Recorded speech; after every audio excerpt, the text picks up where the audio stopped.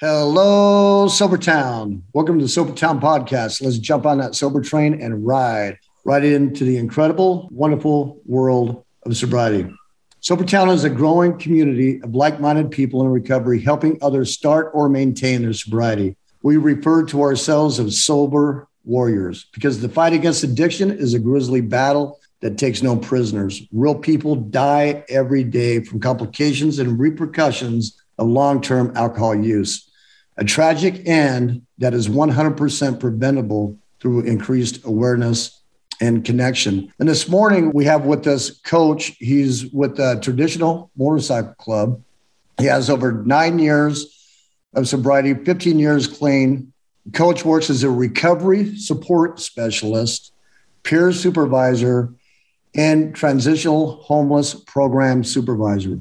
Boom. That's really, really cool stuff there, Coach. Welcome. Right on, Drifter. Thanks for having me on, man. I'm really interested in your story. I really like that Sobertown has the Sober Souls coming on here. I think you guys are really cool. I think what you're doing with the communities are really, really cool. And you guys are badass. And you're just all into the sobriety thing, man. That's really neat.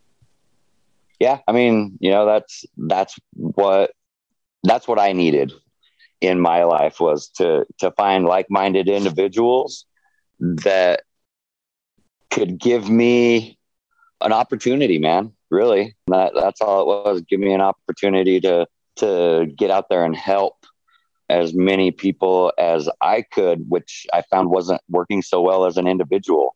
So I needed to group up with some dudes, and that's how I found Sober Souls MC, man. I was just a little short of 3 years sober when I found those guys, or they found me. I it was kind of it's one of those things, when the gods put signs in front of you, sometimes you see them pretty clearly and you follow them. Sometimes you have to see them a couple times and then you end up following them. So that's what happened to me, man. It took a couple times, a couple of, seeing those guys rolling down the highway a couple times going, who are these guys? What are they about? And, that's what planted the seeds for me in realizing that there were other, like-minded individuals out there that love riding motorcycles and carrying the word, the word of sobriety. Amen. Where do you want to start off with your whole story from the beginning, or how do you want to roll with this? Yeah, man, I can drop in, in the fairly early ages and kind of go from there. Go ahead, man. The floor is yours. Yeah, right on. So I'm not one of these guys, I've done a few speaker meetings, that sort of thing, but I'm not one of these guys that has my story written down or this kind of clean cut sort of here's 1 hour of what I'm gonna have to say. My story changes honestly every time I tell it, because as we're going through our steps, things like that, we drag up more stuff.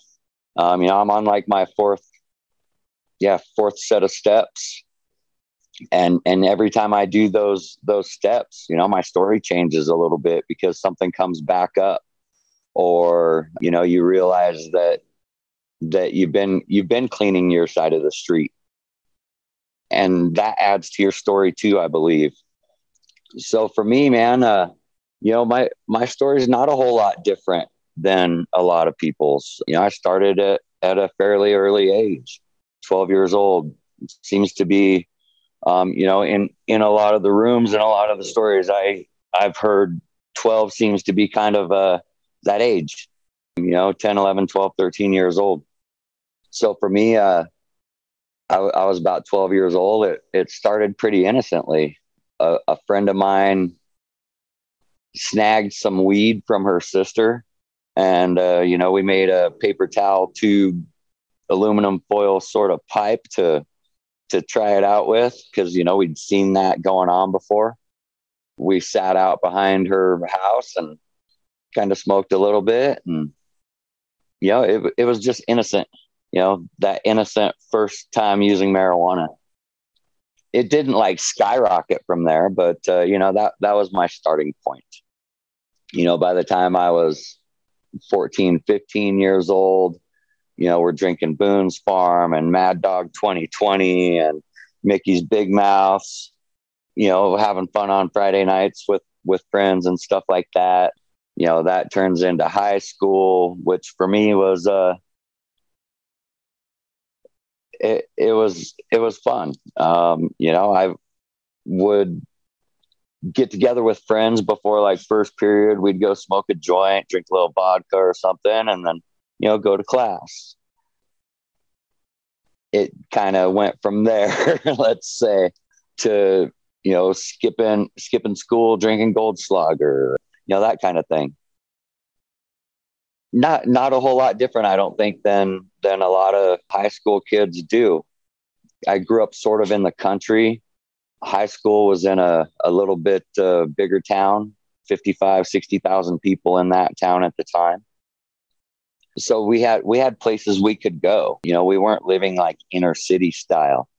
5 minutes out of town, you're in the foothills.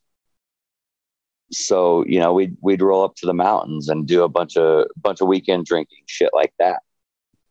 So, pretty innocent high school, drinking parties. After graduation, I went to Alaska for a little while to do some like kind of combination sport and commercial fishing with a friend of mine and his father. Sort of a graduation present for us. Up there is when I got really in tune with what drinking was all about. We were on a dry island, so you couldn't get alcohol on the island that we were on, but we brought plenty with us. My buddy's dad was a pretty heavy drinker, so he wasn't going to be living on a dry island without plenty of booze. So when we made the trip up to Alaska, I think he brought like 3 cases of handles of Jim Beam with him. So, that's what we had to do, after work and for fun on a dry island in Alaska was just, hang out and drink whiskey. And, ultimately when the whiskey ran out, we came back to Colorado. I don't know if it was a purposeful timer that we'd placed on ourselves or what, but that's kind of how it worked was, once the booze ran out, we just came back. I was 18 at the time, 17 at the time. When we came back, my buddy's sister was like, hey, while you guys were gone, I found some really cool white powder stuff called cocaine that you guys ought to try. And I hadn't really gotten into heavy drugs or anything until that point. So, I was like, hey, cocaine, cool, sounds fun. Let's give it a shot. So, that's what I did. Got into the cocaine, and then it wasn't too long till there was, hey, found this cool new shit that's a little cheaper than cocaine and keeps you going a little longer. So that's kind of when I found at that time it was like bathtub dope, crank, and got into that. So 17, 18 years old, getting into doing dope, and that's when the running and gunning started. Probably not much unlike a lot of people. Hey, it's a lot cheaper for me to do this stuff if I'm selling it too. So, kind of rolled into that, selling it, and then kind of creating our own little RICO organization, so to speak. Everybody in our crew having nicknames and, just running around like dumbasses thinking we own the world, selling pounds and bulletproof, 100% bulletproof, man. 18 at that time, 18, 19 years old. Yeah, you couldn't kill me, man. So, that's how that kind of spiraled from, in sort of innocently using marijuana at 12, 13 years old to, kind of sort of innocently using cocaine and crystal meth at 18, 19 years old. And all the stuff that comes with that, staying up for weeks on end, not eating, not treating yourself, decently, running up on, finding out that you've got tons of enemies and nobody's your friend. Everybody wants something at that point. the kind of general spirals that I think we as addicts see in our lives and the lives of other people, and in their stories as they're coming up. My spirals weren't terribly different than a lot of people's, until I learned how to make my own dope. That's when things got a little different, because it's a higher caliber, a higher level, and when you're so prideful, and really it's that pride and that ego kick in. Hey, I'm making my own dope now, and that shit was good, and it was clean, and good and clean as dope can be. Becoming the mad scientist with the flask and the puffed out hair. I mean, that's just like the craziness of it. That's it, man. And that's what it turned into. And, fortunately for me, I managed to do all of that for years, man. 11, 12 years without, copping any major charges, an occasional, man, honestly, I copped one charge for possession, I think, in that whole time. And it was a small amount. So, I had that going for me too, that I managed to evade the radars of most of law enforcement. Legally, you weren't really paying a lot of consequences. Spiritually and mentally, you were kind of, I'm sure, getting hammered. Oh, yeah. Yeah. I was paying heavy consequences. I was tearing my brain up, my mind. I don't give a shit who you are. If you go, 10, 11, 12, 13, 15 days on literally little to no sleep while you're, pumping massive amounts of chemicals into your body, it's gonna lower your vibration. I mean, hugely lower your vibration. So, spiritually and on that spiritual plane, I was nothing. I was bankrupt, 100% spiritually, emotionally bankrupt. I didn't give a shit about anybody or anything. I found it a lot easier to get clean than it was for me to get sober. And let me back up just a little bit. So basically, that cooking dope and doing the dope thing kind of turned into, I switched up to fentanyl, man. That was one of my drugs of choice for a while toward the end of my drug addiction. And I was doing fentanyl, transmucosal suckers, and those things come up to like 1,800 milligrams. So I had a good connect with those. Someone who had chronic pain and cancer, I could get them really cheap and sell them for a lot of money and do a lot myself. So that high of the speed and all of that, I found something else that worked for me too in combination. And that was opiate. I never really did heroin, and still, I can still claim that, the one time I ever did heroin knowingly, I snorted it. I didn't smoke it. I didn't shoot it. I never used intravenously. So, when I found the fentanyl, that was a great turn on for me, because I had an almost unlimited supply of it. I mean, I guess I can tell everybody now, I was getting it from my mother, who was, like I say, chronic pain, and her doctors were writing her scripts for like 90 of these things a month, and she'd only do like 30 of them. So that gave me 60, right? So I'd sell 30 of them and do the other 30. Was that during the time of like when they were passing out opioids like candy? Yeah, man, it definitely was. And this was even kind of pre that. This was around, say, like, I'd say between 2001 and 2004, roughly. So that was definitely in the height of that opiate crisis, and probably right at the beginning of it. And geez, yeah, it was so easy for me to come by. So that's kind of when, ultimately I started figuring out that this just wasn't the life for me, man. At the time, 2004. So I have a son that was born in 2003. And it took me, my clean date is in 2007. It took me 3 years after my son was born to figure out that, that life wasn't working for me. So, long story short, I found what I needed to find to get myself in a better place. You know, my son was going to end up never knowing me and only knowing foster parents or, you know, his adoptive parents or whoever that happened to be, but it wasn't going to be me. And it wasn't going to be his mother, whom at this point I affectionately refer to as his egg donor. So that was the springboard for me. And, you know, I know you hear in the rooms all the time that, you know, you have to do this for yourself. If you're not doing it for yourself, if you're doing it for someone else, you know, that's usually when we fail. You know, our first 2 or 3 or 5 or 8 times at trying to get sober, because we're doing it for someone else. We're doing it for the courts, or we're doing it, you know, to hold on to our marriage, things like that. And, you know, for me, man, that's what I needed. I needed to be doing it for someone else for a change, because everything I was doing for me was dope. You know, that's what I was doing for me. So there was no chance I was going to get clean for me. I needed an excuse. You know what I mean? I really needed an excuse to get clean.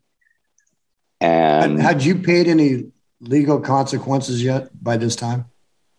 You know, not much, man. You know, a couple of, you know, I got a deferred sentence for a possession, and I picked up a DUI at one point there. That, I mean, in the grand scheme of things, no, I hadn't. You know, I had a couple of probation terms that, you know, I had been unsuccessful at completing, but you know, this shit's so easy. It's so easy to get through that stuff. You know, I mean, how long can you really screw with someone over 12 months of probation, right? Finally, after 2.5 years on a 12-month probation, you know, I made it through, and they let me off. Mostly because I think they were sick of fucking with. They were just like, you know, enough with this guy. Right. Turn him back out. Let him go get really screwed, so we can just put this dude in jail. So what's driving you to your sobriety, though, is your lifestyle, and you see what it's doing, and you have your son, and you came to a crossroads. Yeah, ultimately. And you know, here's the deal, man, is I wasn't seeing what I was doing. I was only seeing what other people were doing. You know, I hadn't figured out what inward reflection meant. You know, I was so self-absorbed that, you know, what I was doing was fine. It was me having to look at other people to see what they were doing. And by other people in this instance, you know, would be my son's mother. You know, I just had an epiphany one day after coming home from work and finding that she had, you know, taken some pretty high value items and turned them over for consignment or taken them to the pawn shop. She was just off her rocker, man. Which is, she was exactly where I was. I just couldn't see it in myself. I could only see outwardly. And so, you know, she was the reflection of me at that time. And I'd gotten to a point where it was disgusting. It was just disgusting. I realized that, you know, that was an outward reflection of me. So, you know, I sat her down and I talked to her and I said, hey, look, you know, things have to come to a head. We got to figure this shit out, or, you know, our boy's not going to be our boy any longer. And she basically looked me dead in the eye and said, I'm not done. At which point I said, you know, I am. And, you know, that was it. That was it for me. That was September 11th, 2007, which was my last use. That was the last time I touched any hard drugs. September 11th, 2007. From there, you know, it took me a few months to get, you know, divorce papers and all that thing going. But, you know, I made a decision right then that wasn't the life I was going to live, and that, you know, my son wasn't going to experience that side of life. I think it's really cool that you're bringing up where you were looking outwardly, not inwardly, because that's the first time I've really heard that, you know, where people are looking outside themselves and seeing all the destruction. I think that's pretty cool. Maybe that can motivate somebody else that's looking outward and they can't see themselves to maybe plug into that, because that is them. Yeah. And, you know, and it brings us back to that, you know, surround yourself with the people who you want to be or who you want to be like, right? I had that epiphany that, I'm surrounded with people whom I don't want to be like. It was cool and it was fun, and, it had its moments, but, in the end, I had to look outwardly because I could not see, my vision was definitely blinded. I had no idea what it meant to look inwardly, man. And so, that's how it worked for me. And, I know what worked for me, may work for other people or it may not. But, I use that sort of analogy with some of the homeless people with whom I work, like, hey, man, look around. Is this you? Is this who you want to be? As we're standing in a campsite with 75 other tents around it or something, right? And everybody's yelling and screaming and high and drunk, and certain people can't tell their head from their ass, man. I'm like, is this who you want to be? So I use that look outwardly quite often when I'm working with other people. Who are you surrounding yourself with? Because that is the reflection of yourself. And, and that's ultimately, what it took for me to look inward was seeing that reflection of myself in other people. I love that, man. That is just so cool. That is so cool. Yeah. So, once that came around, it didn't take long to get the divorce and everything done. And shit, man, the night that we finalized our divorce, my now ex-wife had both of the kids. I've got another stepson as well that was her son. And so she had both kids at the house with her that night. I got a call about 10 o'clock that night from her mother saying that some things went down at the house. She wasn't going to tell me what went down, but, some things went down at the house. Can you come over and grab Hunter? That's my son with her. To which I was like, I don't even give a shit what went on. Is my kid cool? My kid's cool. All right, I'm on my way. And it took a couple days for anybody to actually come clean with me what had happened. And, ultimately she tried to commit suicide that night with, both of our kids in the house. So that was, I thought, ultimately the culmination of her spiral. But here, that's me, trying to work someone else's program for them, right? I was like, man, that's got to be it. She's got to be on a different path now. And ultimately it wasn't, man. So, let's just, I'm not going to tell anybody her story. We're not here for that. But, I referred earlier to her as my son's egg donor. And that's because ultimately, she abandoned him. She bailed, took off. She took off to Wyoming for a little while, still doing drugs, that sort of thing. Came back to Longmont, Colorado, and copped a couple of charges. Her parents bailed her out of jail and sent her to Hawaii because Hawaii wouldn't extradite for the charges that she had. That's where she sits to this day, and that was in 2012, so 10 years ago, and she's still in Hawaii. So, my son now is 18. I managed to, be a single dad in recovery. Congratulations. That's badass. Thanks. I appreciate that. And through all of this, man, I left out sort of the drinking because, when I quit using, I went back to drinking. Yeah. Let's get to that. So, I went back to drinking after I stopped using, and man, that lasted for, let's see, my sober date is 1/24/13. So, I got clean in 2007. It took me 6 years to go from getting clean to getting clean and sober. So, through the course of that 6 years, man, shit got really bad and more toward the end. What actually brought me to that, and, I'll leave out some details because, I'll save the details. Sure. But, absolutely. Ultimately, man, I ended up in 2012 getting pissed off at somebody, man, in a drunken rage. And I went and burned his fucking house down. So we'll, you know, like I say, we'll leave some of the anger and the rage and the things that brought me to that out of the story, because that's not who I am anymore. Absolutely. But, you know, so I burned this dude's house down. It was a rental house of his. He wasn't living in it. It was unoccupied at the time, but, you know, I was getting my revenge. So, you know, that didn't go well. It really didn't go well. I found out pretty quickly that fire marshals, fire investigators are pretty top notch. And, you know, long story short, I ended up in court. They had all the details, man, almost like they heard it from me, you know, and I'm sure that if I look back, you know, I guarantee some other people talked, but, you know, they had all the details, and they basically said, look, man, you're going to prison. And I was like, fuck, you know, at the time my kid was like 8 years old. And I'm like, you know, here I am again. Who's going to raise my kid? My kid's going to end up in foster care, or, you know, with adoptive parents, or whatever that case is.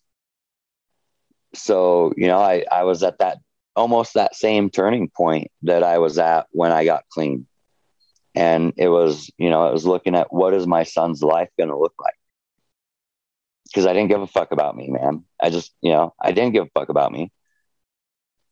You know, through pre-sentence investigation, all of that shit, I managed not to drink through that whole like month of pretrial investigation. And apparently in that month of not drinking, you know, I got a little bit more clear-headed, and I was able to convince the investigator that I wasn't a bad dude. So that investigator, you know, took that to the DA, and, you know, the DA made a recommendation to the judge that, you know, time in DOC. He wasn't recommending time in DOC for me. I was looking at 8 years DOC, probably with a 3-year tail. That's huge. Yeah, that's huge. So, you know, ultimately the judge through the pre-trial report and everything, you know, and the judge spent some time with me in the courtroom, 10, 15 minutes, you know, just asking me some questions, things like that. And ultimately, man, he made a decision that 4 years of probation was going to be his recommendation for me. You know, I dodged a huge bullet there, man. You did. You know, that day when I went to court for my sentencing, I was fucked up, man. You know, my attorney, when I walked in, was like, bro, you've been drinking, man. You need to, you know, she basically told me, just stand behind me. Yes, Your Honor, no, Your Honor, or yes, Your Honor, yes, Your Honor, thank you, Your Honor. That's all you're going to say, you know? And so I made it through all that, got my sentence, 4 years plus restitution, some other shit. So you went to court drunk? Oh yeah, man, because check it out. I thought I was going to prison that day. So, you know, I tied one on really good. You know, I made some plans. I had someone, you know, that my mother was alive at the time still. And so, you know, she was going to take care of my boy for me for a little while till we could, you know, till I could get through, you know, to where I could actually call and start making plans. But I had no plans at that point. You know, I made no plans for my kid. My mom's going to handle him. Okay, cool. So, you know, after court, after the sentencing, my attorney took me to the sheriff's office in the courthouse and had me do a breathalyzer. And that breathalyzer was a .043. 043. So, you know, and I'd quit drinking about 8 hours before that. My last drink was right about midnight that night before. So I was a .043. Man, that would have been about 11 hours after my last drink. Wow. So how I was even alive or able to stand up in court, just, I think maybe speaks to how much I was drinking, that was manageable for me. A .043 was manageable. You know, I could still function. I was somewhat functional at a .043. But that's insanity. It really is. Yeah, it's insane, man. So, you know, that was my turning point, Drifter. That was my last drink. You know, that night, that last drink I took at midnight that night, that was my last drink. That was it, right then. That was it, man. Wow. You know, I got home from court that day, And I didn't drive myself. I had someone drive me. Just, throw that little disclaimer out. I DUI'd about 5,000 times or so in my life and only got caught a couple, but that was not one of the times. I was smart enough to have somebody drive me. Ultimately, I got home from court that day. I got home from court that day. If you can believe that was not expected. I kind of already lined up some people to come grab my stuff out of my apartment and shit, but I got home from court that day. That was a miracle in itself.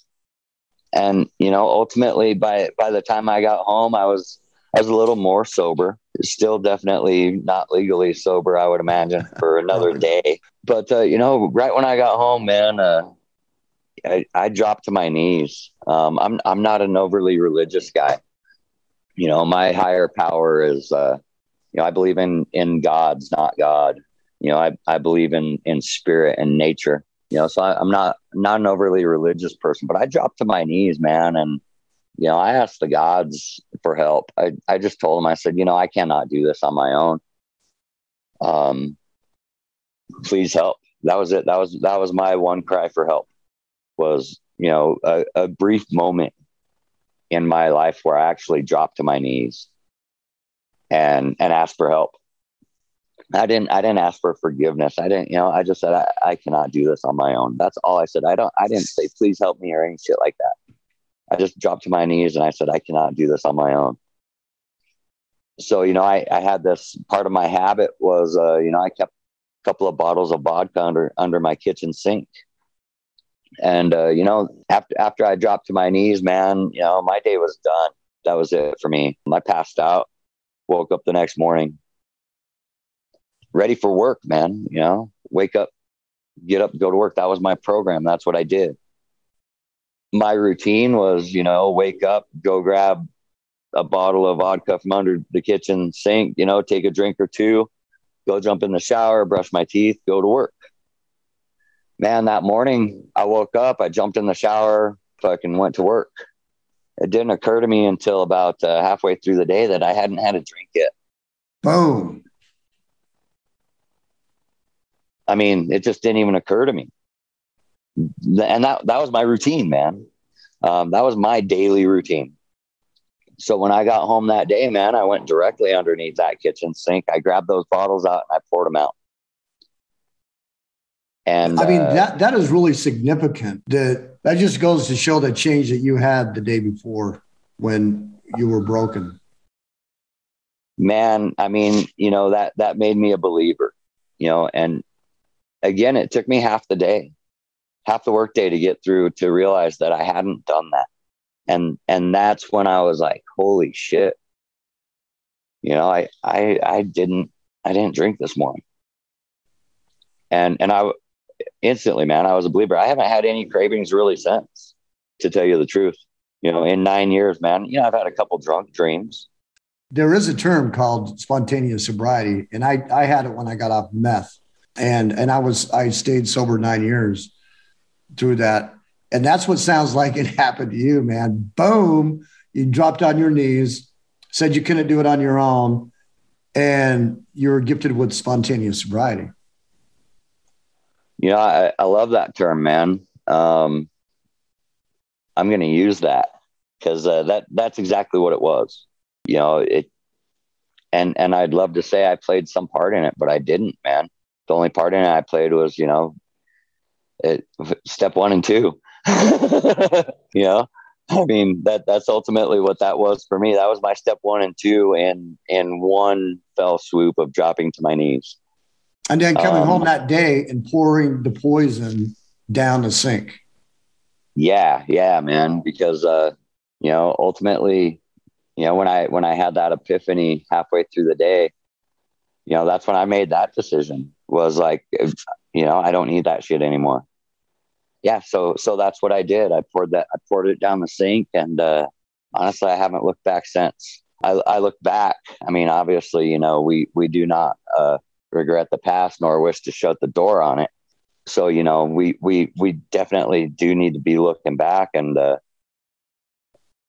understanding the changes that we've made so that we can continue to, make those changes as we tread forward.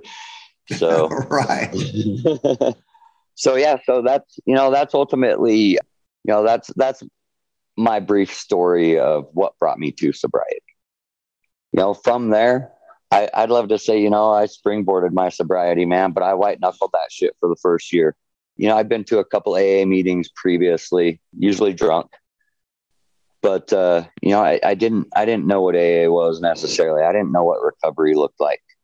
I just knew what sobriety was, and for me at the time, sobriety was just don't pick up. Don't use, don't go to the liquor store. If I don't go to the liquor store, I can't get drunk. If I don't go to the bar, I can't get drunk.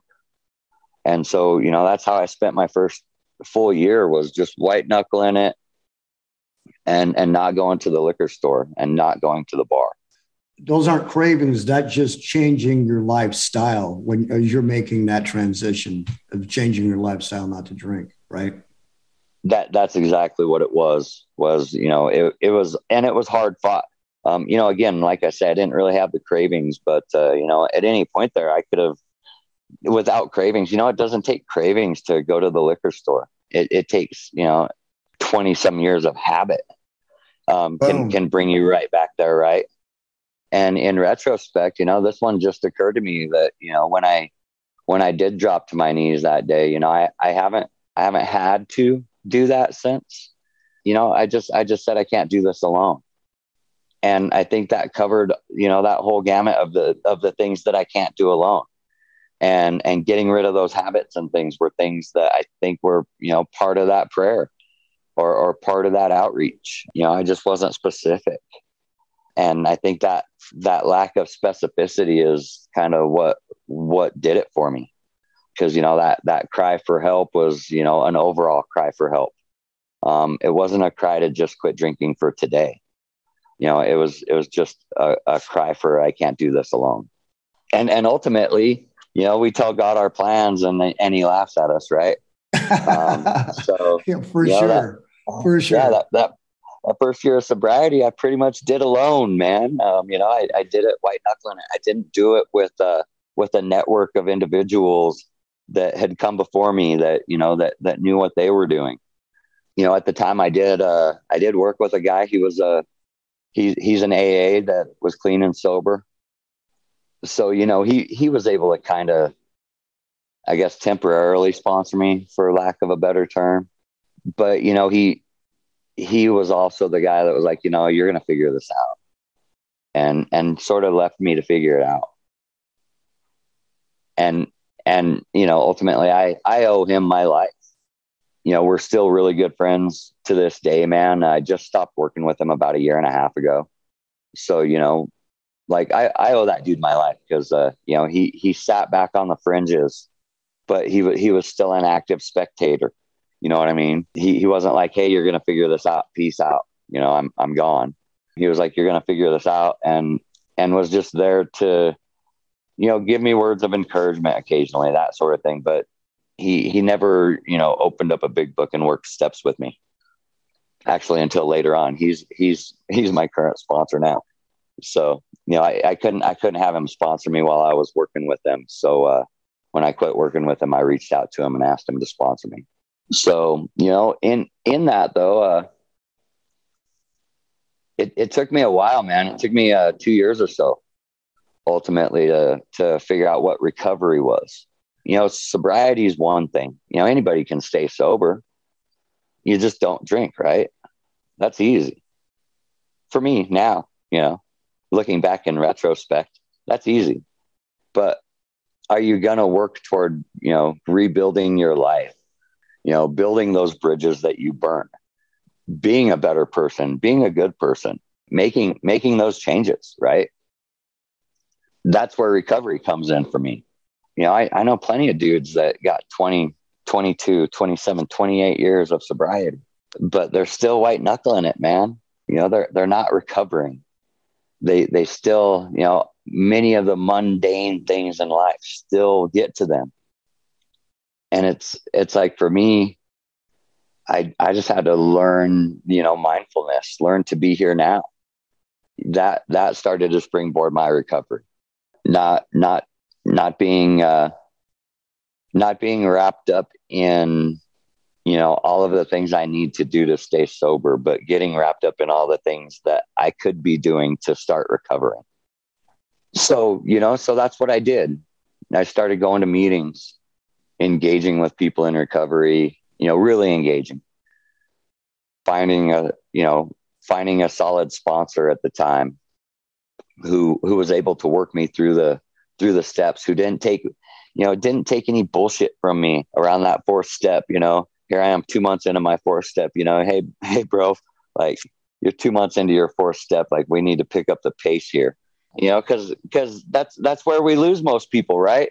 Is that fourth step. I could work with a guy, they'll work with me every single day up to that fourth step. And then, when it gets to that fourth step, it takes 2, 3, 4, 5, 6, 8 months. I say, hey, work it diligently, man, for sure. You always want to work a very thorough fourth step. Your first one, I think the more thorough, the better. But that's where we lose people. And my sponsor wasn't going to lose me, man. He stayed on me. He gave me, ultimately when we started hitting 2 months, he gave me a timeline, and he told me, hey man, like, the first time I worked my 12 steps, I did that shit in 1 day. And I was like, damn, all right, I'm on this. So, so I did my fourth step, got through my fifth, did all that shit, and got to that 12th step where I got to start helping others, man. That's what springboarded my recovery. It wasn't that fourth or that fifth, it's not that continued 10th. It's that 12th step. I live in that 12th step now. It took me a couple years to really pull my head out of my ass and decide that, this is something I really wanted to do, be active in recovery. After a couple years, after those 2 years, after I worked a thorough, 12 steps, is when I decided that, I needed to get more in tune with the sober souls. I needed to seek those dudes out and see what it takes to be part of something much bigger than myself.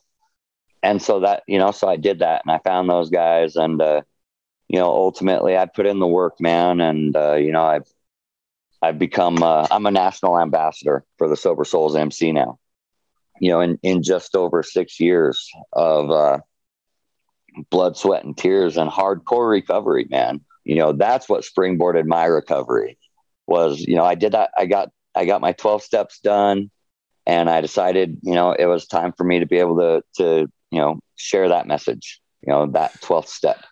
So you spent 1 year getting sober, and then 2 years recovery, and then boom, you're jumping into hardcore recovery once you hit the Sober Souls. Yeah, man. Yeah. And it was definitely hardcore recovery, and let's say hardcore accountability. Let's put it that way. Because, we have members who, are 12-step guys. We got, members that are Celebrate Recovery guys.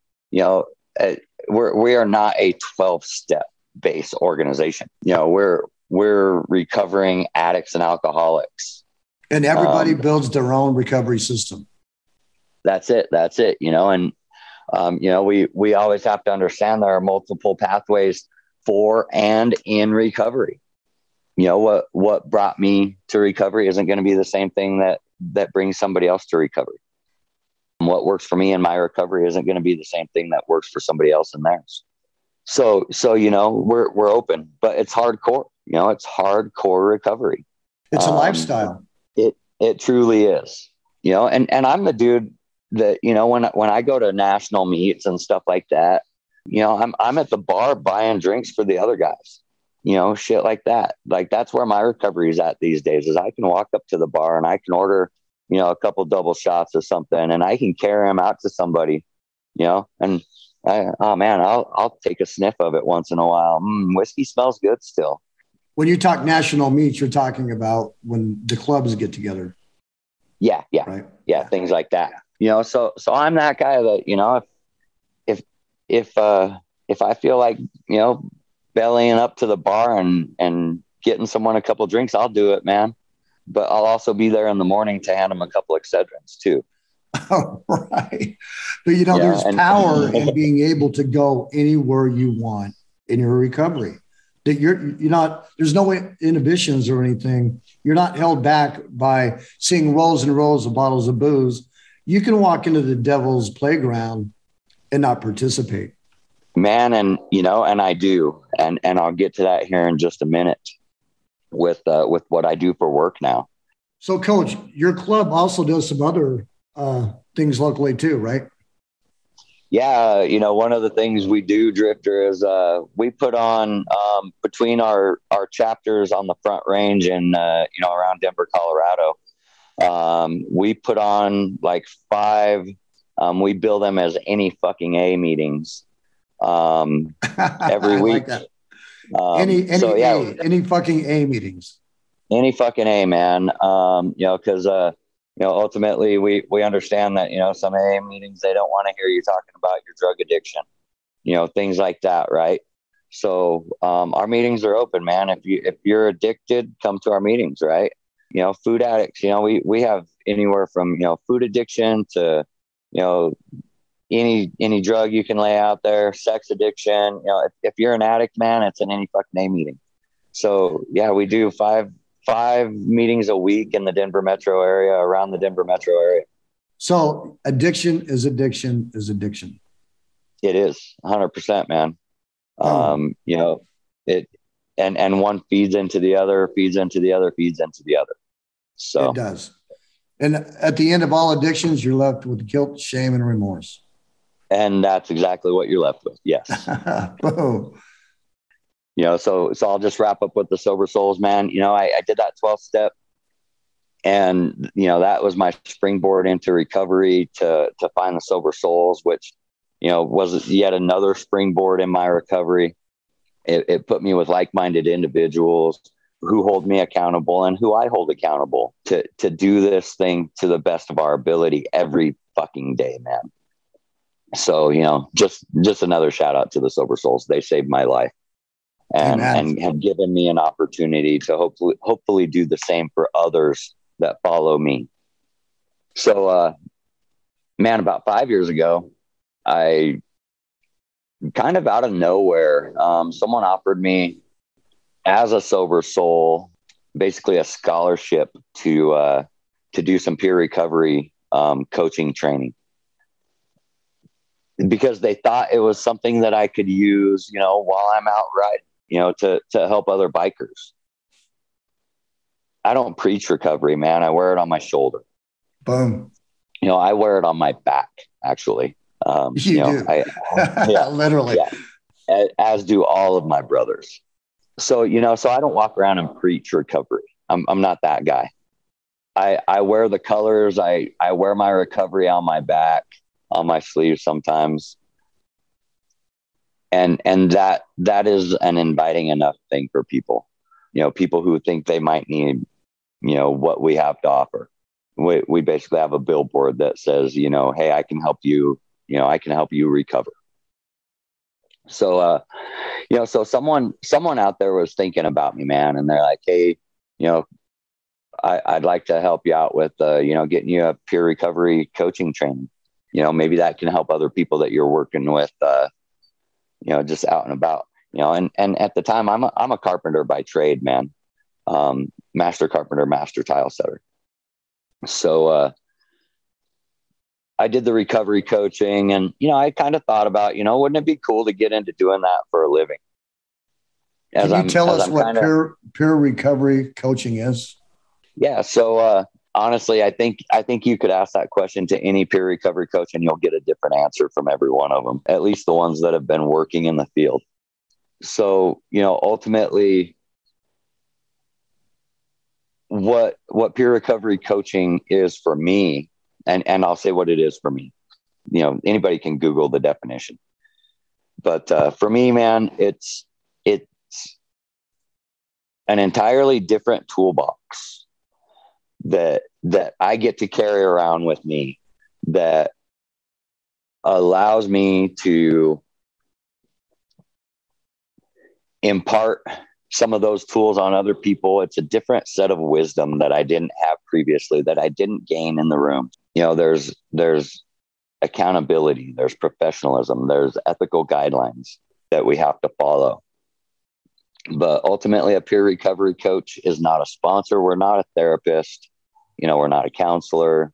We're not probation officers, or we're not court liaisons. Generally, we're just another tool in the toolbox to help hold people accountable and to help guide them through early sobriety.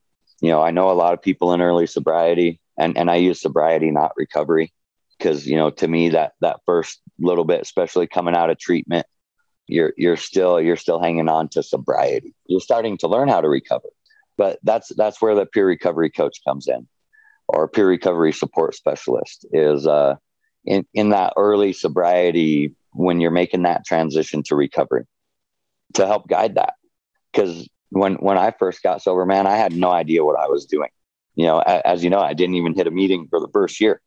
But as a peer recovery coach, ultimately with one of the programs I work in, we scholarship people coming out of treatment into sober living. So what we do is, like 10 days before they're coming out of treatment, we take their application, we go through it. If it's approved, we shoot it back to them. We get them assigned to one of our sober living partners. And then the peer recovery support specialist helps with that transition, from treatment to sober living. And then in sober living, we're helping with that transition as well, getting back into the workforce. Do you have a social security card? Can you even get into the workforce currently, right? Do you have an ID? Do you have a social security card? Do you have a birth certificate? Basic services that, a lot of us give away or lose when we're in the end stages of our use, right?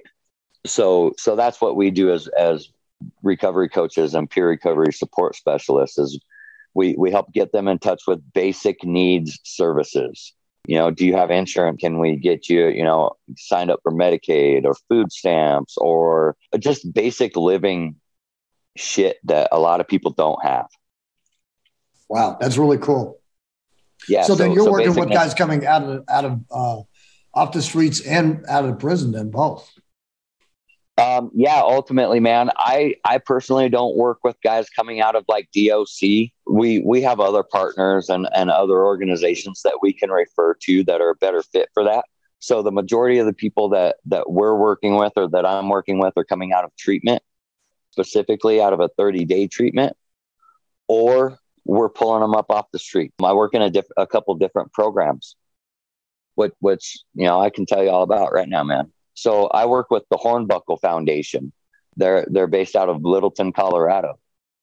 And what they do, they're a nonprofit, 501c3 nonprofit that scholarships people into sober living is one of the programs.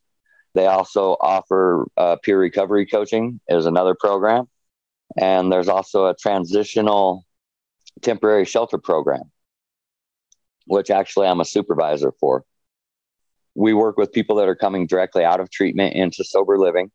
We also work with people who are already in sober living or living on their own in our recovery coaching to give them, that service as well. But then the transitional housing, man, that's a different deal.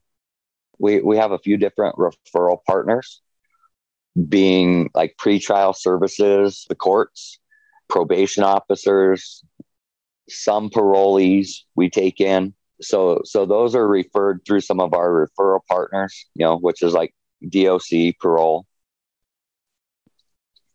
And then we've got private referral partners that run like day shelters, day programs, those type of things that, they have somebody that they see that's in need that fits our target population, because our target population was kind of decided an underserved population. We deal with people with co-occurring disorders. So the people that we're bringing into that transitional shelter program are, they're generally justice involved. They have mental health and substance use disorder issues, and they have nothing. I mean, they live on the streets, right? So many of them are not in recovery. So we bring them into our program and we help them start to establish a foothold. We start to plant those recovery seeds. We offer 13 different like group meetings per week pro-social events where, you know, we have a coach that'll take people out go-karting or, you know, doing cool, fun activities that you don't get to do when you're fighting for your life on the street, man. You know, showing people that you can have fun in sobriety, you can have fun in recovery, that, you know, it's not just sitting in rooms, you know, it's not doing 180 meetings in 90 days. You know, that's great. You know, I love the 90 and 90, and I really love the people who say, you know what, that's not enough for me. I'm going to do 180 and 90, you know, like once a week or so. You know, it's kind of cool to, you know, go out with a little group and go do a hike, or, you know, go horseback riding, or, you know, do something that you haven't gotten to do during the, you know, 15 years you've been fighting for your life on the street. So you're going to show them a new lifestyle, a recovery lifestyle. That's it, man. That's it. You know, all while they're basically living in a hotel. You know, that's how our transitional temporary shelter program works. You know, we basically have like one whole floor of this hotel that we house our participants. And we have an on-site therapist. She's an LAC LPC. So she knows about addiction. So she handles the addiction and mental health part of it. Man, you went from a master carpenter, tile setter, to really just diving into recovery. Yeah. And I left out how I got there, man. Yeah, let's hear that. Yeah. So I'll bounce back over to the program here in a minute. But yeah, man. So, you know, I was in a motorcycle accident in October of 2020. And dude, I had a great job, man. You know, I was making 42 bucks an hour or something like that as a carpenter, as a lead carpenter. Boom, I get in a motorcycle accident. I got hit by a 74-year-old dude, left turn right in front of me, didn't see me. You know, you ride, so you understand how invisible we are on those left-hand turns, or just how invisible we are, period, on our motorcycles. So left turn in front of me, man. I hit him. I got video of it, but I'll share that with you after the podcast. You know, I found myself ultimately, I was doing about 50 or so when I hit him. You know, I totaled my bike. I was riding a 2015 Wide Glide at the time. Totaled out my bike. The only damage to me, man, I broke my foot. I broke my left foot. So, you know, I found myself laying on the couch for, man, a while. And after about a week and a half or so, one of my brothers called me up, Sober Souls brother, called me up. His name is Michael Hornbuckle. So Hornbuckle Foundation, if that rings a bell. It did. And it did. said, hey, brother, you know, you're just sitting around not doing shit, and we could use another coach. You want to come coach? And, you know, here we are. We're in the middle of a pandemic. We're like 6-7 months into a pandemic at that point. You know, I'm like, well, I can't really go coach. Oh, it's cool, brother, man. You know, we're doing everything via Zoom right now. Fuck yeah. Right on. Let's do it. You know, I'd had my certification for like 3 years leading up to that. I'd been looking for a way to make that transition. You know, how do you transition from, you know, $40+ an hour to, literally 15, right? If you look for peer recovery support specialist jobs in the, you know, online classifieds, man, they're paying, you know, anywhere from like 15 to 18 bucks an hour. So, you know, our program's a little different. I get paid a little bit better than that. But, you know, that was my transition. I've been looking for a way to transition without giving everything up, you know, because I'm a single dad, man. You know, I can't just say, you know, screw it. Today's the day that, you know, I cut my pay, you know, by 2/3 and start doing this. You know, the accident was, to me, man, looking back, being the spiritual sort of dude I am, you know, it was the gods ultimately intervening on my behalf to say, look, dude, you've ridden out this carpenter train long enough. So, yeah, so that's how I made my transition. I gave you new tools, start using them. Exactly. So, you know, so I got jumped right in, man. you know, from there, it was only about a month or so before I got jumped into this temporary shelter program that we've grown. At that time, basically all they did was voucher people into a motel, hope that they did all right, basically just so that they're, you know, they'd voucher them so that their PO or pretrial officers or mental health caseworkers could get, you know, have a place to actually meet with them, you know, them being homeless population, justice involved homeless population. And we've grown that program, man. I got jumped into that. You know, I was a recovery coach for like a month and a half, man, actually working in the field. I've been a recovery coach for 4 years, almost 5, I think now, but, you know, actually in the field. Basically, we built that program from only strictly temporarily sheltering people in a motel to now we have a whole floor of that motel. We have a therapist on staff. We have a peer case manager on staff. I'm on staff as a peer recovery support specialist, mostly in a supervisory role. We've got 4 other recovery support specialists on staff with us, as well as, you know, probably close to a dozen referral partners now. So these guys are getting a lot more help now from when you started. A lot. I mean, tons. Tons and tons. Instead of, you know, just sitting in their hotel room getting fucked up every day because that's what they were allowed to do. You know, I'm sorry, man, you're in a hotel. It's off of a major highway. Like there's drugs there. There just are. So that's what they were doing, was just basically getting a free place to stay and doing with it whatever they wished. There were no rules other than hotel rules. There was no guidance, no supervision, no anything. So it's like, here, get lost right back in your mess. Exactly. So that's where we saw a need. So the Hornbuckle Foundation partnered with Safer Shelter Colorado, and we started building a program, like an actual program with a program director and therapists and supervisors and case managers. Now we have a 70+% success rate. Wow, you know, that is huge, man. That is huge. Huge, man. Huge. I mean, we're looking at the general population where 5 to 7% is probably the success rate with a lot of places. And with the homeless, there's a lot of mental illness there. You guys that's amazing. Yeah, it's insane, man. You know, we're bringing people in that literally have nothing. They don't have an ID. You know, they might have a jail ID or something. They don't have a social security, birth certificate. They don't have anything. A lot of the people coming to us do have Medicaid and food stamps. That's about it. And, you know, we're bringing them through this program.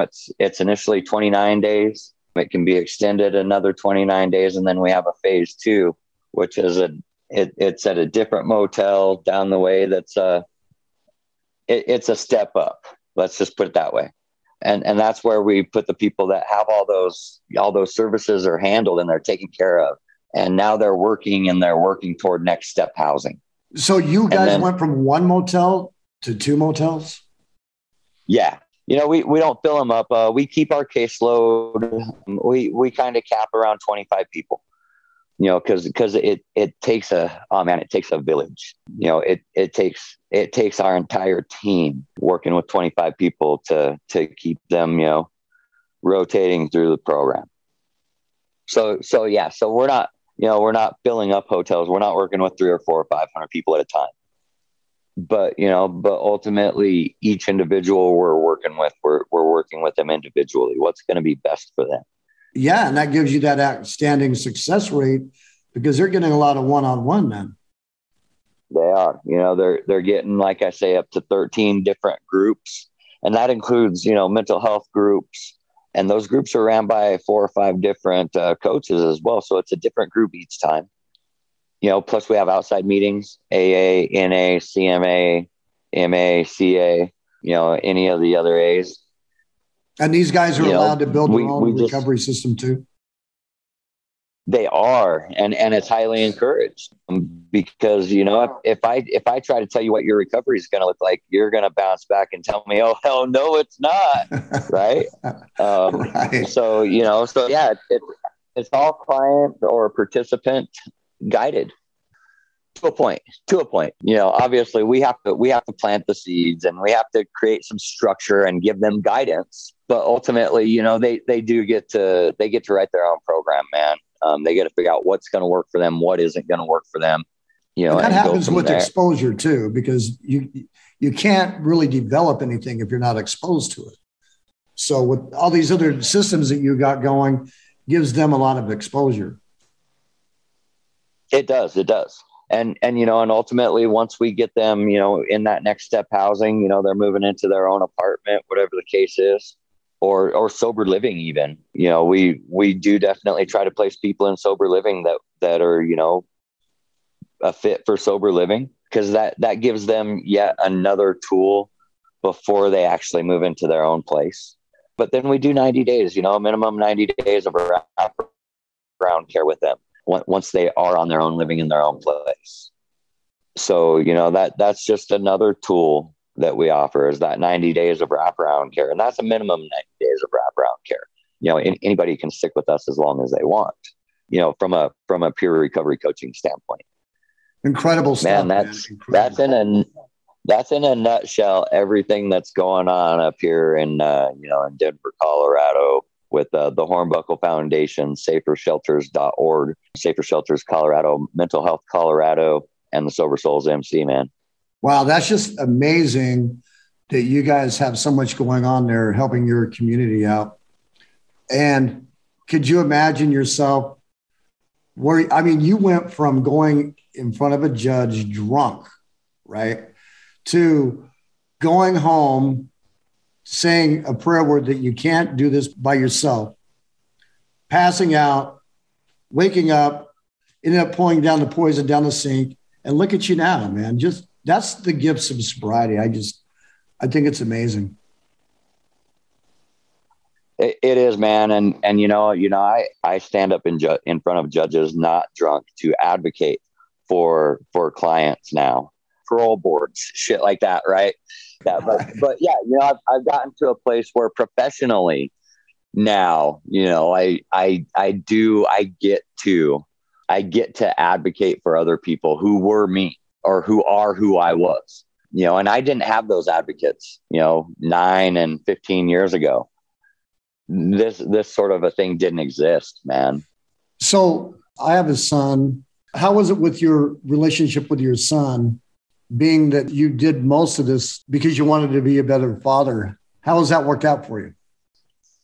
Man, you know what? Thanks for asking that question. Because, ultimately, my son and I have an amazing relationship. Man, I don't know how I did it, but somehow I managed to raise, an actual, decent, upstanding, fine young man. Anytime he's reaching out to me, I get text messages. He refers to me as father. Hello, father. Hello, son. Cool. That kind of thing. So, he's got mad respect. He's super kind. I mean, the kid has a heart unmatchable for 18-year-old kids these days, man. They tend to get wrapped up in themselves, but he's a giving individual. He's seen the amount, he's been around the Sober Souls for the last 6.5 years of his life. So, since he was roughly 11 or 12. So he's gotten to see what giving back really truly looks like, when we're going to do Feed the Homeless events, things like that. At 18 now, he used to go on every run, ride, event, everything with me. And now he kind of reserves himself for, he's like, pretty much, is it a Feed the Homeless event?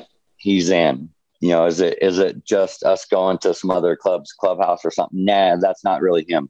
But, if he has an opportunity to give back, he surely does. Our relationship is amazing. He still lives at home with me. I have no intentions on, sending him anywhere. He can stay with me as long as he needs, man. Because, you know, at this point as an adult now, you know, it's one of the best roommate situations you could ask for. That's so awesome. Yeah, we're good. He's awesome. Somehow I managed to raise a decent kid, even though, you know, up until he was 9, 10 years old, you know, he got to see what his drunken dad was like. I think that's awesome. I've got a lot of friends, a lot of brothers whom their kids have never seen them drunk. You know, they've never seen that side of them. And I'll tell you that, you know, my son is that one person that I've told my entire story to. You know, I've told parts of that story to previous sponsors, things like that. But, you know, the big book says find that person, you know, that one person that you're going to tell your whole story to. And for me, that's my son, man. And so when you look back from going in front of that judge, which could have ended up 8 years in the joint, and then who knows where the direction your son would have taken, and you going home saying your short prayer, and then the next day pouring the poison down the sink, recreating your life. You've literally recreated your life. You know what's cool, Coach? Anybody can do this. You just got to get driven. You just got to first get sober. And then once you get into recovery, doors start opening. And it doesn't happen overnight. You spent a year getting sober. Then you spent a couple of years in recovery. And then you spent more time until you broke your foot getting into what you're doing now. What an amazing story and journey too. And you're just beginning, I'm sure. Oh yeah, man. Oh yeah. I'm just getting started, man. Now my club has given me the opportunity to do things more on a national level as an ambassador. So, you know, so now I get to carry our message across state lines and shit, you know, and doing things like this, man. You know, thank you for giving me the opportunity to do SoberTown with you today, man. You know, it's things like this that help us spread that message, right? And let the other addicts and alcoholics out there know that there's hope. You know, we get to share our experience today, you know, so that others, you know, hopefully may find a similar path. And I think SoberTown, everything you guys are doing down there is, you know, just adding more tools to that toolbox, man. So I greatly appreciate you, Drifter, and everything you guys are doing at SoberTown to keep this message, you know, spreading. Well, we're in the fight with you guys, that's for sure. And I want to thank the Sober Souls too and you guys coming on here to share with us. Addiction killed my brother, and I just want to see people, you know, live, stay alive. Saturday, they're burying a 20-year-old son, one of my friend's sons that's 20 years old, from fentanyl. You're very blessed yourself to be alive with the way that you played with the fentanyl back in the days before it was even like it is now. Yeah. That hits home with me too, because I just recently buried my 18-year-old cousin from a fentanyl overdose, which was hard. That was one of the hardest ones, because I'm clergy as well. So, you know, so I did the service for that one.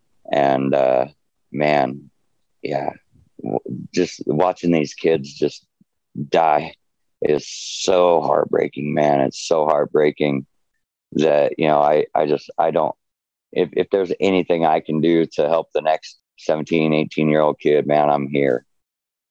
And that's what we're doing by bringing awareness.